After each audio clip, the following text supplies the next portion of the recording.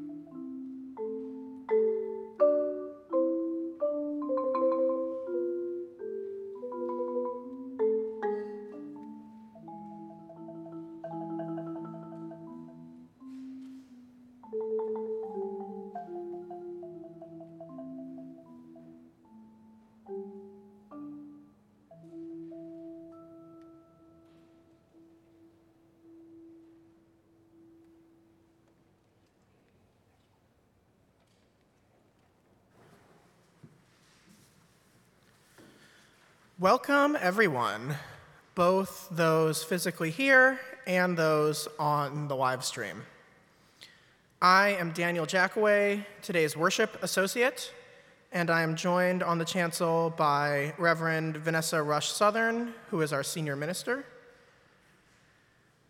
Special thanks to everyone who has made today possible, those running the video, the Sextons, those who provided flour, and a special thanks to our guest musicians.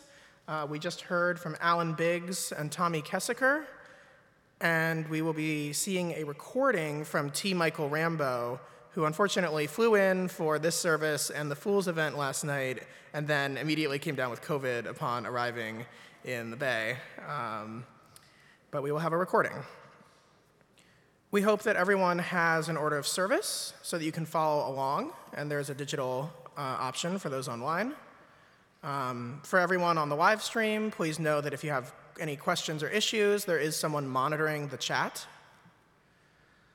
A quick COVID note. So officially, this was supposed to be the last week where masks were required, but there's been some confusing communication, and so with Vanessa's apologies to anyone who was counting on masks today and to the task force, we are going mask optional today, but masks are still definitely allowed and encouraged.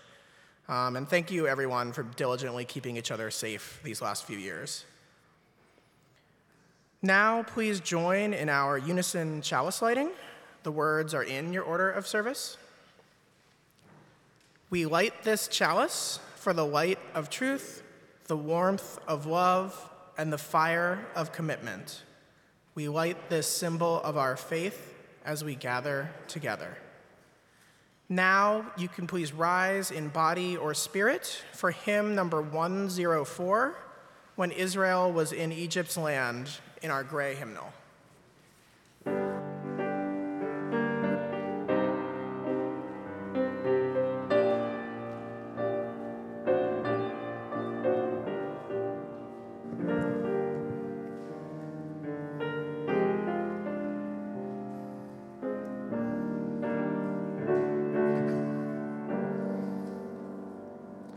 When Israel was in Egypt's land, let my people go.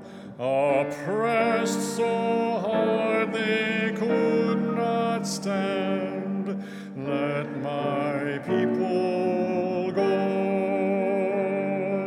Go down, Moses.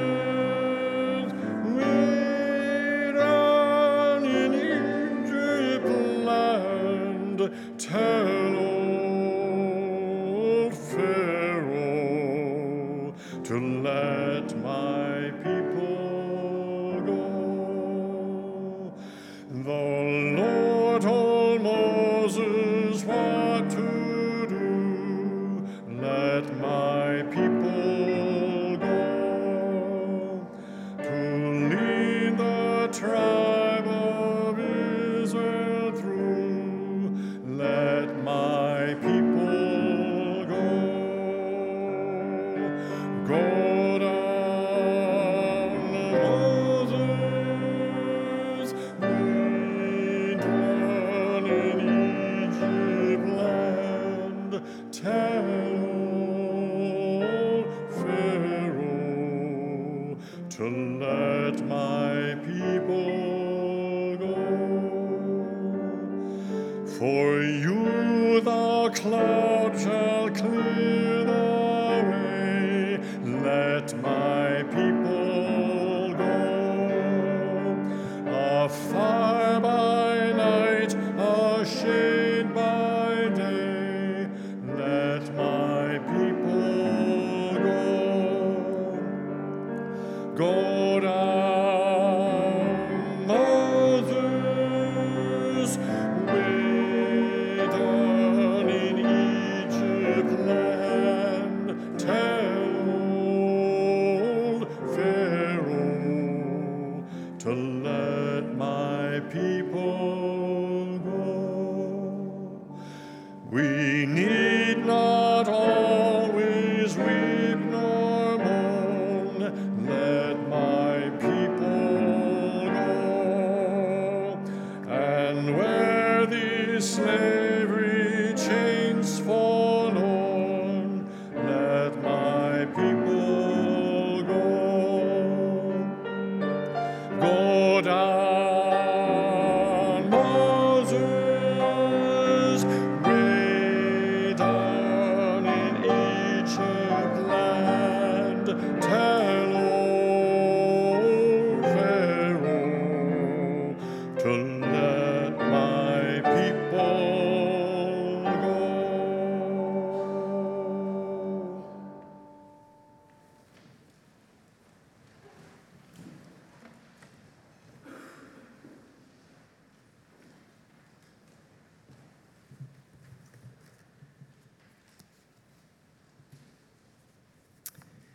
Good morning, everybody.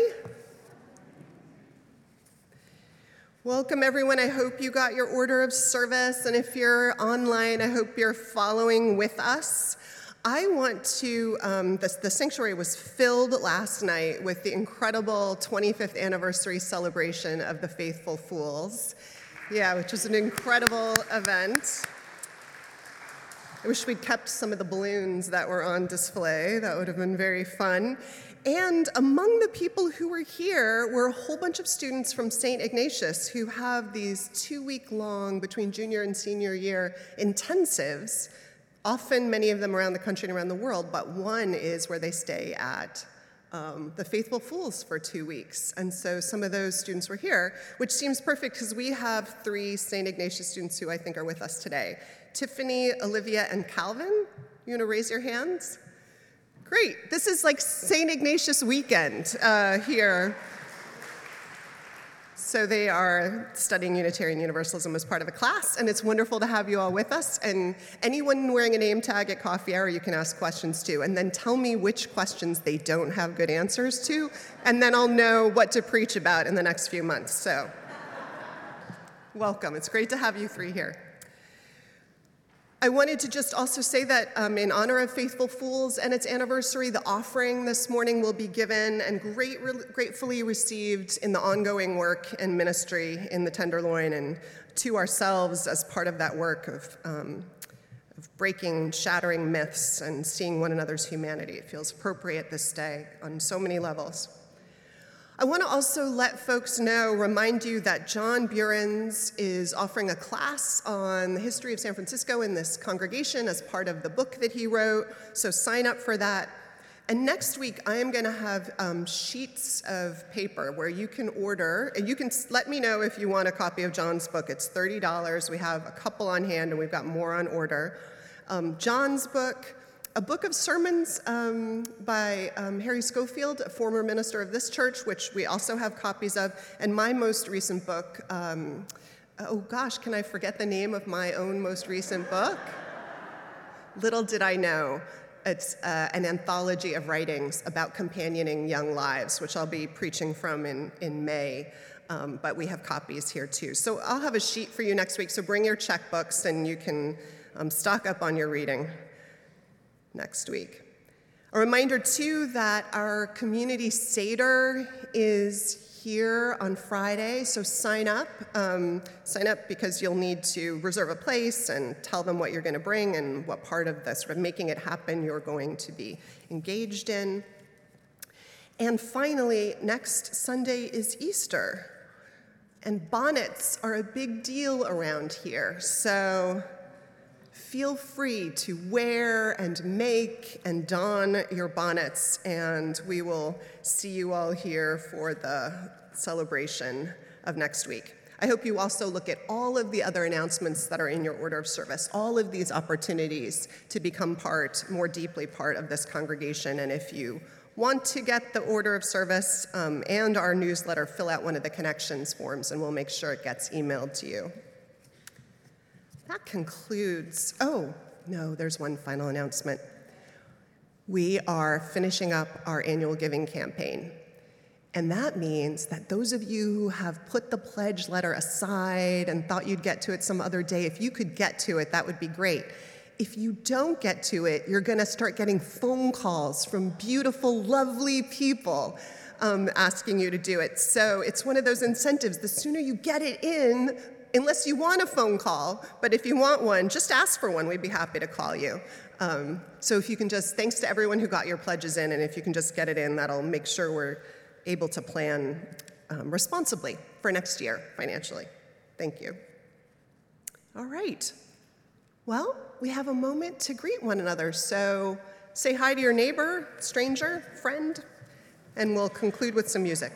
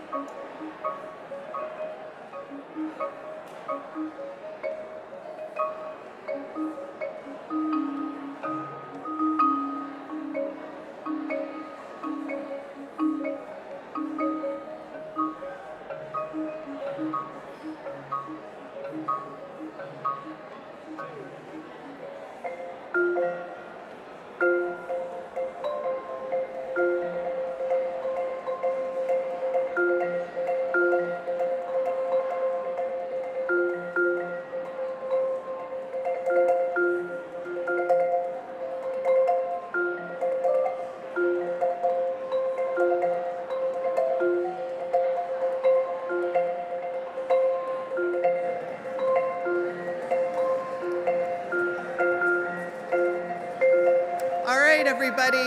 Woohoo! Woo, woo, woo.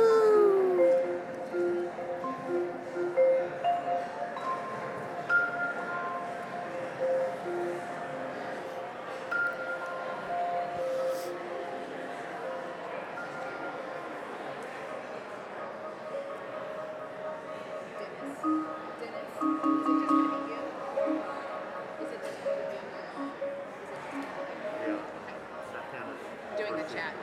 Yeah. Good morning.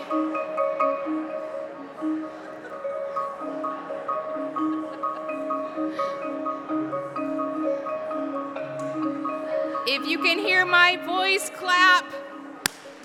If you can hear my voice, clap twice. Awesome. Let's find a seat. It's always so lovely when we can greet each other and look in each other's eyes and share stories from our week and just have that jolly moment. So thank you for participating in that. I want to invite Dennis Adams up for a quick announcement about something that's coming up that you might be interested in. Something we hope you're all interested in. It's time for the all-church retreat. The all-church retreat this year takes place from May 27th, Saturday, May 27th, to Monday, May 29th. And it's time to retreat to the Redwoods. We're ready to return to Sonoma County to enjoy time with friends and family. We'll spend our first evening at the campfire making s'mores, singing campfire songs, and staring up at the star-filled sky, which you can see out there really beautifully. There will be time to enjoy a walk in the woods, read a book, or play games. We have fun workshops and fun worship. We'll dance the happy dance at the talent show. Come and rejuvenate your spirit. You'll be glad you did. The CYO Retreat Center has comfortable dormitory cabins, showers and bathrooms, swimming, pool, a pond for canoeing, archery, tennis and basketball courts, and beautiful trails. CYO is just up the road from the Wild Oak Bakery, famous for their sticky buns, local wineries, the town of Occidental, and close by to the Russian River. Retreaters bring their own bedding, towels, and toiletries. Questions, we have a table out here in the lobby, and you can sign up, and there are some scholarships available as well. Retreat!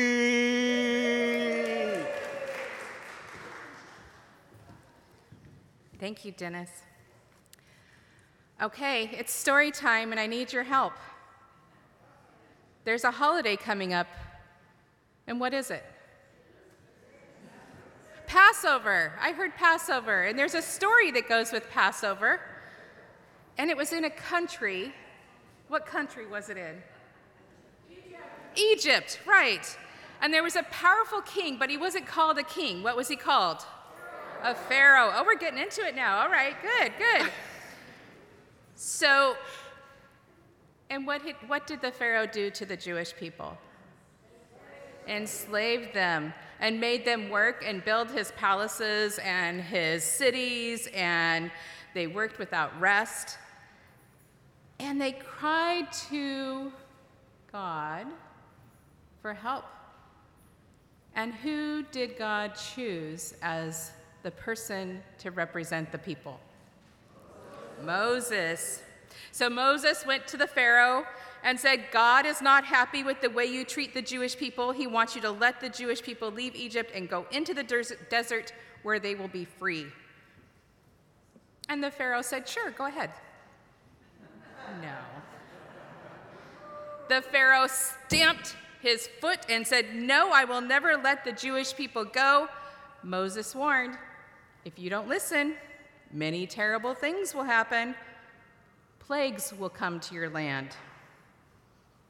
And the Pharaoh did not listen. And so the plagues arrived. So do you know your plagues? Do you know your plagues? What's the first one? Nope. Locusts are popular though, right? Locusts aren't for a while. What? Did anybody say blood? Blood. The water ran blood. Rained blood. Thank you. And then the next one, little green, they hopped frogs. The next one, not yet. Everybody wants those locusts to come. Lice. And then, not locusts. Flies and pestilence and boils and hail. And every time, we're not done yet, every time a plague came, the Pharaoh said, I'm going to let the people go, please stop. And the plague would stop, and what would the Pharaoh do? Renege, exactly. He said, nope, come back. So there's 3 more plagues. What's the next one? Locusts. Then darkness, and then the last one, the death of the firstborn. So finally, the Pharaoh ordered the Jews to leave Egypt. And this has been 10 times, right? That he has said, you can go, but you have to come back. You can go, you have to come back. So the people packed up really quickly, and they packed up a special kind of bread. What kind of bread did they pack up? Unleavened, which we know as matzah. So they packed up, and they went to, what was the water? Red Sea. And Moses led them, and what happened to the Red Sea? It parted, and they walked. And as they walked, what was following behind them? The Egyptian army. Did anybody say Egyptian army? Okay, thank you. Julia's got the answers. And they dashed forward, and then the Red Sea crashed back, and they were able to leave. And to this day, Passover is celebrated because of that freedom that the Jews won. Stories are told, special foods are eaten. And again, if you want to celebrate, Friday is the day to do that. Thank you for helping tell the story.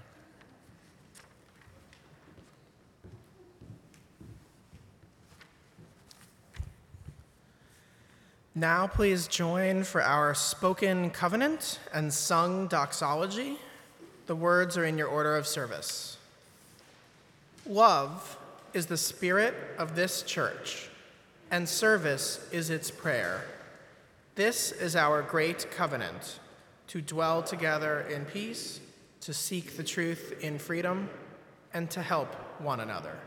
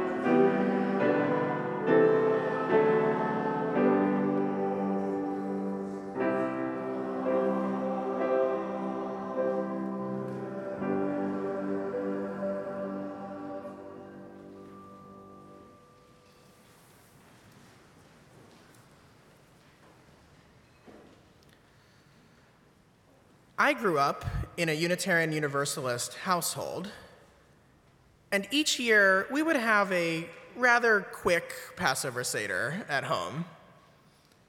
My dad, whose parents were very connected to their cultural Jewish community, despite being staunch atheists, would always tell me how lucky I was that I didn't have to attend the large seders that he always did, where he would wait hours going through every part of the story before he got to eat.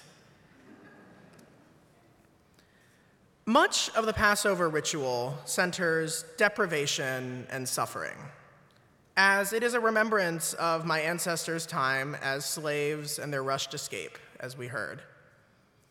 And so I felt deeply neutral about the dry, flavorless matzah bread, and I could barely keep the tiny morsel of horseradish down that I was required to eat every year. But despite those road bumps, I overall looked forward to the ritual and to the meal, which featured sweet apple charoset, roast meat, and matzo ball soup. Beyond the story of suffering and eventual freedom, one aspect of the ritual that always stuck with me was one of generosity and openness: Elijah. Elijah, I was told, was a prophet. We didn't know him, but we always poured him a glass of wine and left the door open in case he wanted to stop by. This, more than the words that we would say about how we should always welcome the hungry and the lonely to our Seder, always made an impression on me from a young age. We never left our front door open. And who was going to drink that wine? When I was a young child, I thought this was kind of funny, like Santa Claus without the presents. But in hindsight, it changed how I saw the holiday in an important way. Our Seder was almost always just the four of us, my nuclear family. And we didn't even know very many other people who celebrated. It was easy for it to feel like a private observance. But Passover is fundamentally communal. The story is about a marginalized community running off into the desert together. You can't survive 40 years in the desert alone. You need a community who can help you out. And as Exodus tells it, you need a God who will give you just enough guidance, water, and manna to keep you alive. And maybe that's the Passover message that we all need this year. There are a number of deserts that our society needs to cross. There are problems like climate change, scapegoating of transgender people, and anti-democratic power grabs that are probably going to get worse before they get better. None of us is making our way to the promised land alone. And there might be some dark times coming when we wonder if we can make it to the other side of that desert and build a better world. But if we are going to make it, it's going to have to be together.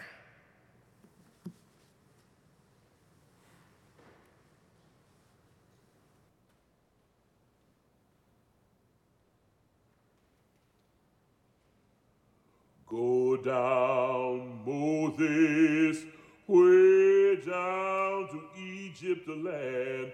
Tell, O Pharaoh, to let my people go. When Israel was in Egypt land, let my people go. Oppressed so hard they could not stand, let my people go. Glory, go down, Moses, way down to Egypt, the land. Tell, O Pharaoh, to let my people go. So Moses went to Egypt land, let my people go.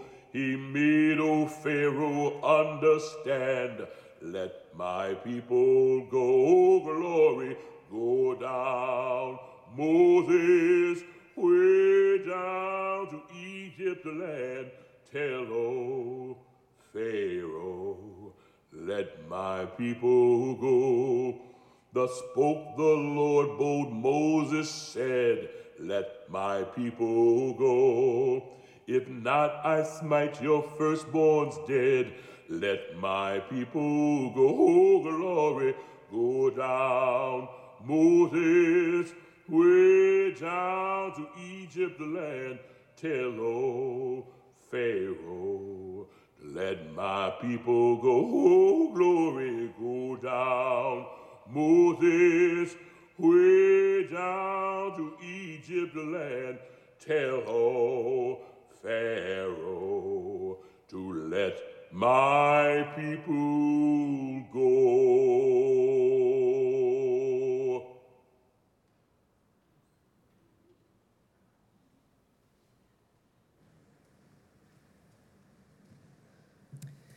Well, we send our love and healing to T. Mychael Rambo, flew in for Faithful Fools and got sick and still managed to be with us this morning. I invite us to feel our feet on the ground and our backs against the pews or the couch, wherever we find ourselves, and settle ourselves into a time of reflection and prayer.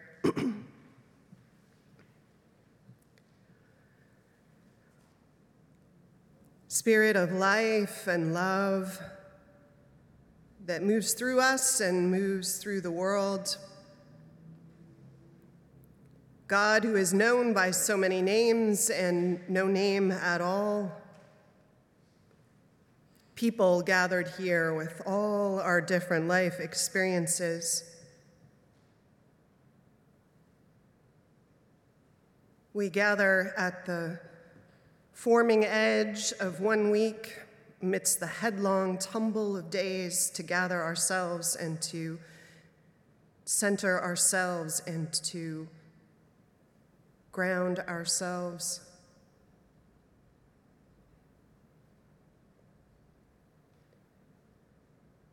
We offer up this morning into our shared holding the pains, the heaviness, anything that weighs us down, that it might feel lighter, knowing we don't hold any of it alone.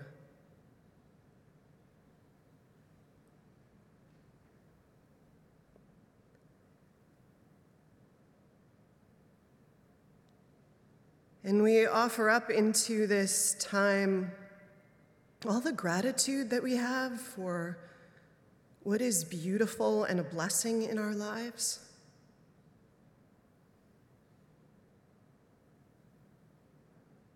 That perspective of gratitude can frame and shape the way we see and experience the world.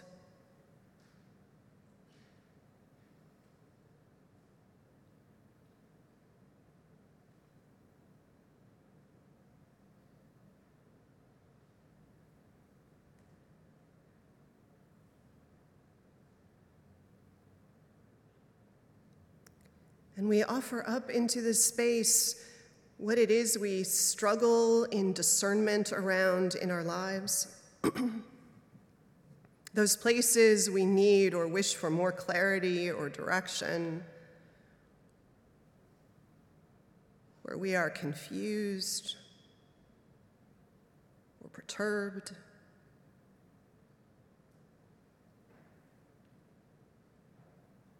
That some of what is hard or confusing might unravel.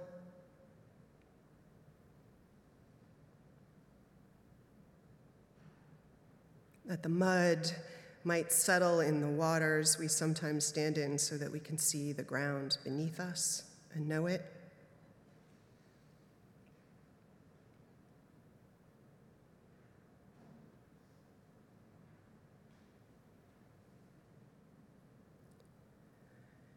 And this Sunday in particular, we call out to all those places we ourselves feel bound up by circumstances that make us feel unloved or not fully free to be ourselves and to live the life we dream of for ourselves.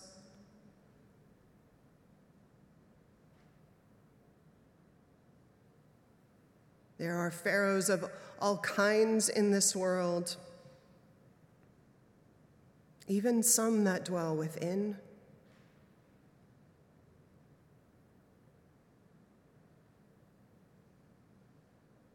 May we find ways to be liberated,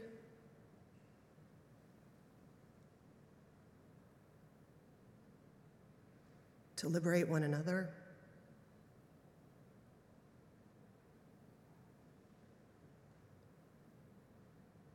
to live larger love.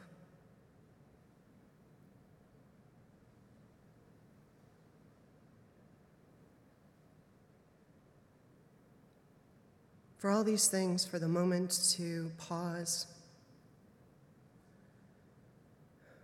to name and hold out what is hard and take a moment to be grateful for what is good,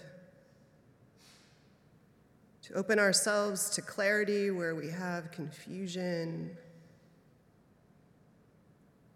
and for the call to deeper liberation in our lives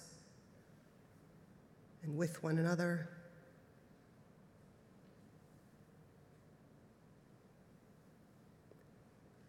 We pray.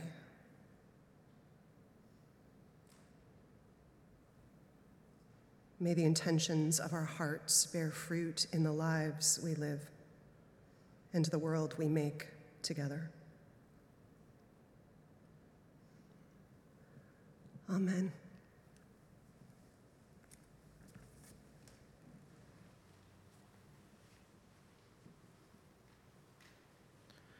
Our offering today benefits the Faithful Fools for their essential ministry in the heart of the Tenderloin, and it will now be given and gratefully received.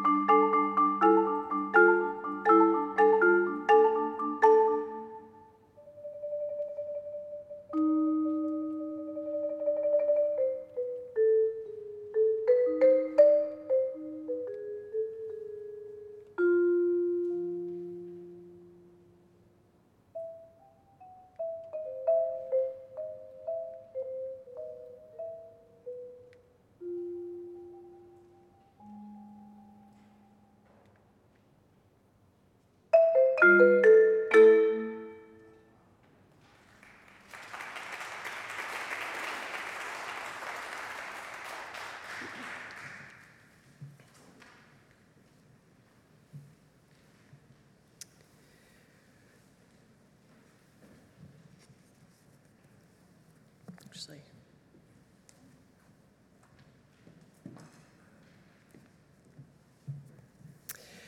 Religious life and its ritual acts and its stories is not actually a cycle, it's more like a spiral.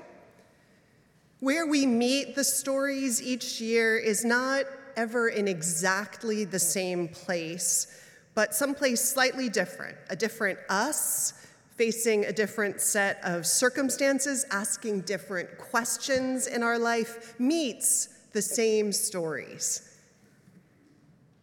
And when we throw ourselves up against these stories, or the story up against our lives, different things inevitably stick to us or stand out for us. What you took away as a kid, or a teenager, or a person starting out life independently, at each decade, each year is different, or often different. Something new can grab you by the collar and ask you to pay attention. And we're in a season right now of such stories. Passover, Lent and Holy Week, Easter next Sunday, Ramadan 2 is happening right now, began March 22nd, ends April 21st. And you could say something similar about the way we bump up against and meet rituals and disciplines like fasting and prayer in that particular observance, how it affects us differently each year and we meet it differently. But I'm thinking today about stories in particular and about one story in particular, the Passover story. Starting Wednesday of this week in families and community seders, one sacred story of this season is going to be retold as it has been for thousands of years. 3,000 years ago, the story says, Pharaoh kept a people enslaved. Through a twist of fate, a small boy ended up in Pharaoh's court and led the people to freedom. But the road was rough. It always is. Freedom comes almost always at a price. Frederick Douglass famously explained why, saying, "Power concedes nothing without a demand. It never did, and it never will. Find out just what a people will quietly submit to, and you have found the exact measure of injustice and wrong which will be imposed on them. And these will continue till they are resisted with either words or blows or with both. The limits of tyrants are prescribed by the endurance of those whom they oppress."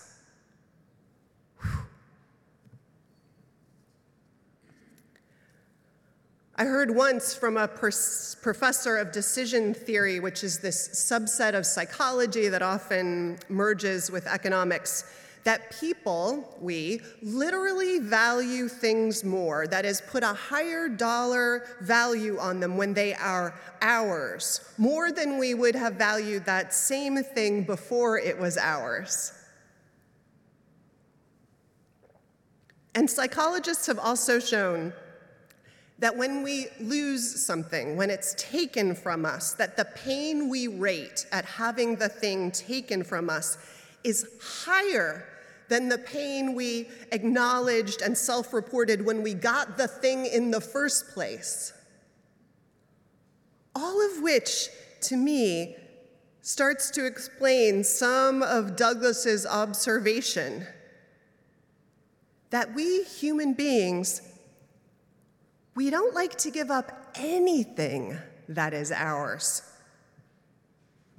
including the intangible but real possessions of power and privilege. So, for that reason and so many others, ego and its fragile and sometimes dangerous power over us so power concedes almost nothing without a demand, almost ever. And liberation, as Desmond Tutu once said, liberation is costly. It resonates with me this year how much this is true. Some of us read a novel last month called Babel by a young and incredible Chinese-American writer and scholar, R.F. Kuan, also known as Rebecca Kuan. In the book, young people who are raised bilingual all over the world, some of them are brought in as specialized translators into the gorgeous, rarefied world of 19th century Oxford University, into its fictional Royal Institute of Translation. In local slang, these scholars are called the Babblers, a particularly revered group of scholars who will, in many ways, keep the world, the British Empire, strong and dominating, given a power that involves words and magic that they will soon learn how to wield. To be one of these elites, the Babblers, it's best that you speak the language that you're wielding as natives, both so you know the connotations of the words, which is key to how these translators will capture and transmit the power of language, and also that you speak the words correctly, like a native would, which is also key to unlocking their power and magic. This is why, then, so many of these babblers are foreigners brought in from colonies at the heart of the colonial empire. But in Oxford, they are the non-white students in a world of white domination in a place built on messages of white superiority. And although they are in a position of privilege, they learn quickly that they are in this world, but they will never entirely belong to it. As long as they do the empire's bidding, serve as its engine, for this they will be protected and given some of the benefits and luxuries of this world. But there is a clear sense that to the empire, ultimately, they are expendable, especially if they don't mind their place and purpose. Written to a backdrop of 19th century England, but written from our era, it is an intentionally pointed story. It's about people, white and non-white, who are complicit in the yoke of extraction and rule. In some ways, the babblers are the Moseses of Egypt, in that they get what the enslaved people did not, the benefits and protections of empire, but for being complicit in its rule, and at a price. Especially for those who are non-white, they are part of an empire that doesn't see their full humanity, but for everyone, they are part of an empire that doesn't see the full humanity of all. Increasingly, I worry that as a nation, we're moving toward rather than away from the same paradigm of empire and extraction and what it relies on ideologically. This notion that people, any of us, is expendable. Even as the formal colonial structures have eroded and been beaten back since the setting of this novel, some of the patterns still endure. Martin Luther King would say, evil can be subtle and tricky in its determination to endure, as is the case of race in America. And colonial notions are similar. In our case right now, the wealthy, the pharaohs, the commanders of empire in the world continue to have the power and freedom to move the world to serve their needs.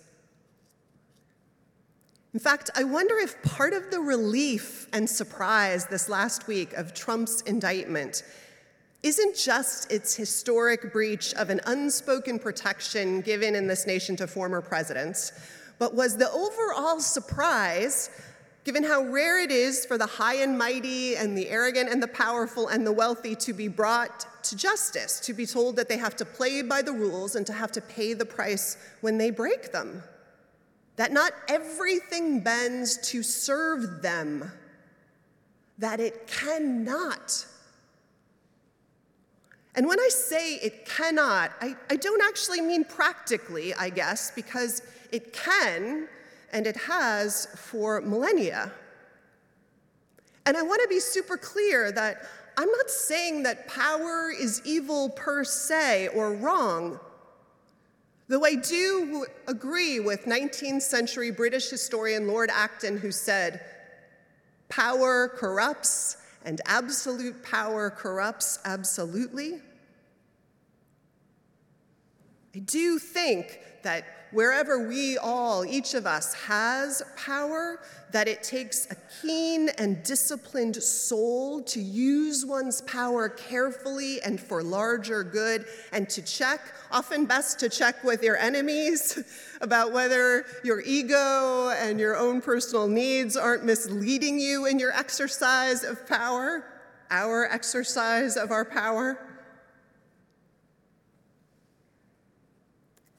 But there is this catharsis for me in the Passover story this year when I read it, in this message that sometimes, despite resistance and stubbornness and big-headed, egotistical, heinous, ideologically evil determination, that sometimes the pharaohs of the world are brought to their knees when they abuse power.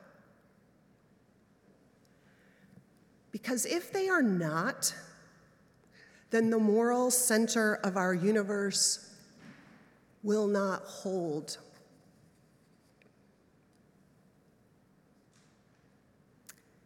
There's something about that is both comforting and emboldening to me this year. And I do find that I'm drawn in the story to the Moses figure. I do find myself yearning for all of us right now, some leader who could lead us into the work of the radical sharing of wealth and power and the great sacrifices, mandatory, that will be required for us to turn climate change around. But more than Moses, too, I realize that part of what's active for me in this story this year that I'm drawn to, heart-centeredly drawn to, is something else at work in the Passover tale, recounting. So, I know we have lots of different religious and philosophical perspectives in this room. People raised in very different traditions and no religious tradition at all. I know that we have people who are agnostic and atheist and humanist and Buddhist and socialist and every brand of theist and deist, and whose religion is in connection to the earth and more. And, stay with me, what I'm drawn to in the story is this character that is just off stage who keeps moving in to support the people. The character who works with the mother who wants to save her child and puts him in that basket in the river, and then puts that child into the court of Pharaoh to try and change Pharaoh's heart.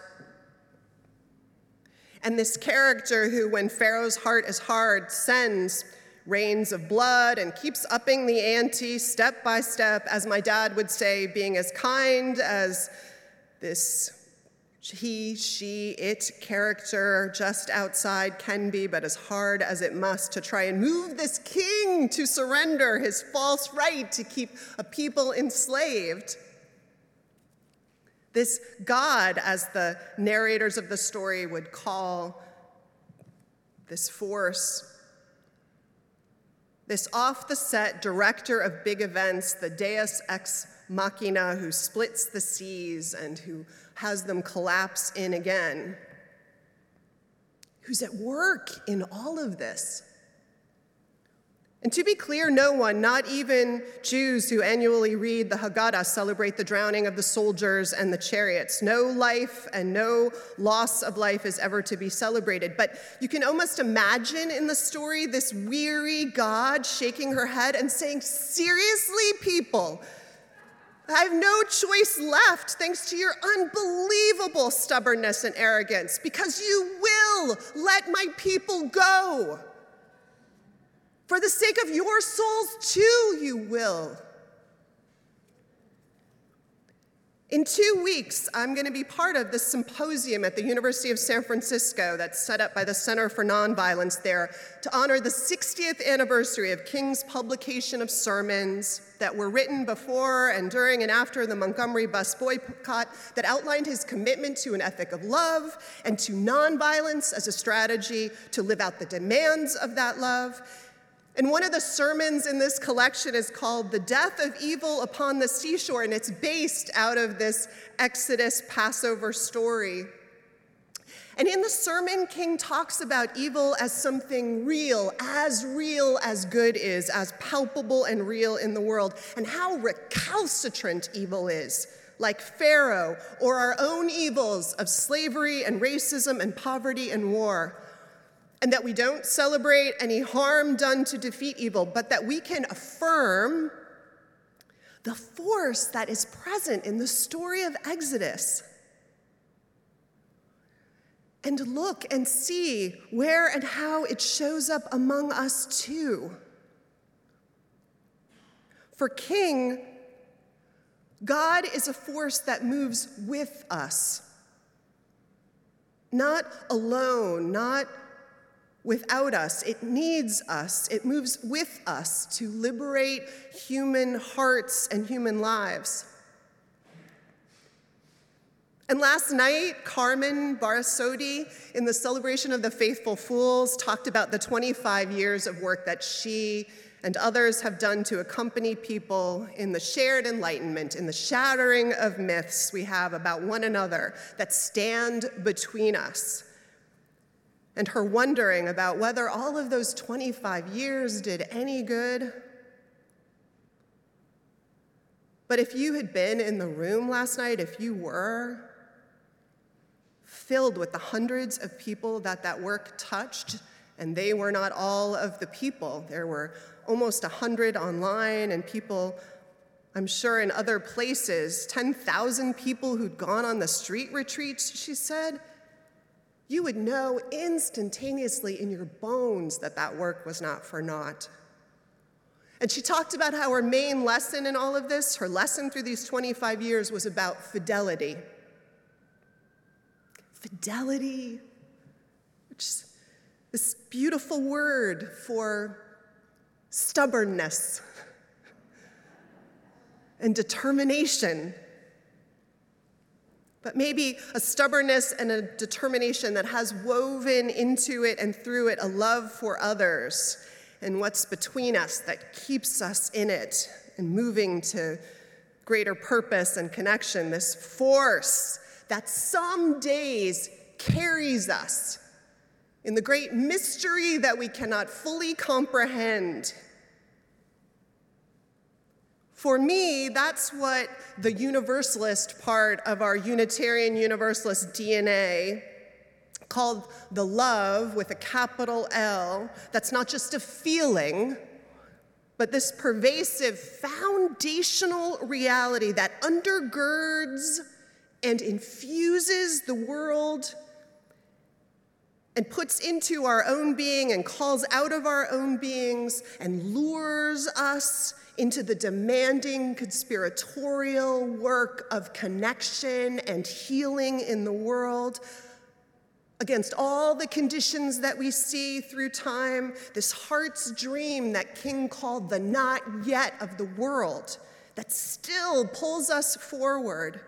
Because our hearts know, don't they, deep down, that the Pharaoh and all the ideology of empire, wherever it shows up again and again in the world like a weed, a horrific, evil weed, that it cannot claim the day. That it might, but it cannot. That even the small pharaohs of our own hearts cannot claim the day. They need to be washed free so that the life that we're made for, a life that is of love and not power, that defends petty ego or unequal gain, that the life we're meant for takes root. This year, that's what the Passover story has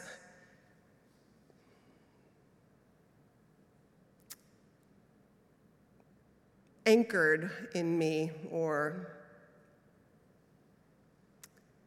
that I feel hooked to in it.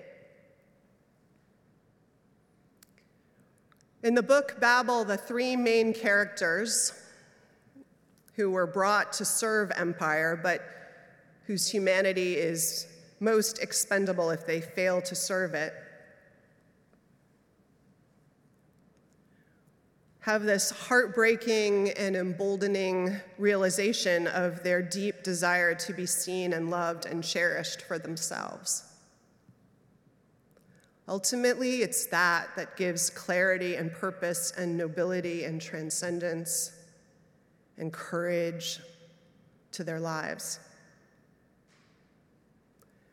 Call it what you might, wherever it shows up, this is the force we're talking about in all of its forms and all the ways we see it and know it, this force that moved the Israelites to fight for freedom against all the setbacks, that kept the faithful fools faithful, that buoyed and inspired the people of Montgomery for the 381 days without public transportation, and everyone who has faced resistance to evil and all it can muster in the circumstances when it's being asked to give up something that isn't rightly its in the first place. And what I love about the Passover story this year, what's sticking to me, what I need to hear is not that liberation isn't easy, because I think I knew that, and it's not that power will concede without a fight, because I think I knew in my own heart and my own struggles that power doesn't concede without a fight often, and what I need instead is just that whatever would say in the world that anything that is permitted to diminish the humanity of any of us, anything that would treat us as anything less than fully human, any of us, that this is somehow against a mysterious, miraculous, gorgeous, enduring, beating heart of the universe we live in. And that is powerfully, stubbornly, enduringly, miraculously, metaphysically, existentially, teleologically true. And I'm going to hang on to that. That we're born to love and to be loved and called to love one another, and the stories like the ones of the next 2 weeks say that love and liberation of the human heart will claim the day. And may it be so. Amen.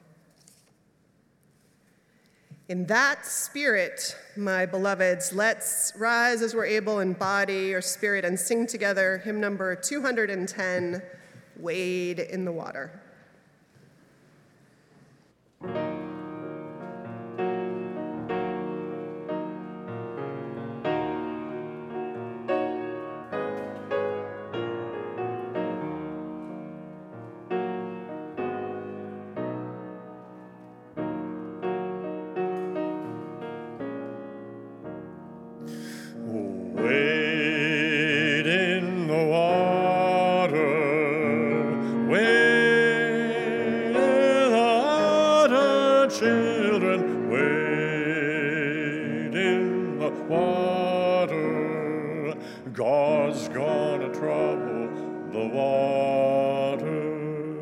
See that band all dressed dressed in white.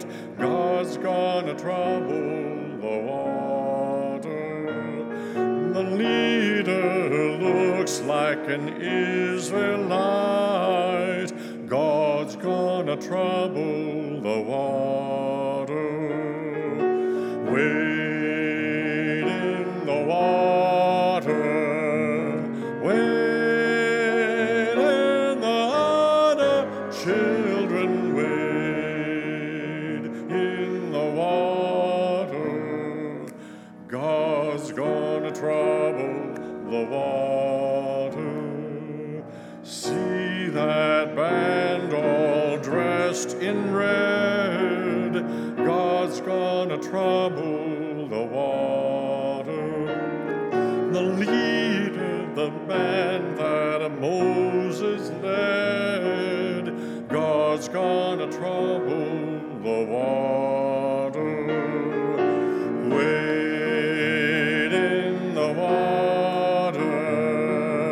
Wade in the water, children. Wade in the water. God's gonna trouble the water. Wade in the water. Wade in the water, children. Wade in the water. God's gonna trouble the water.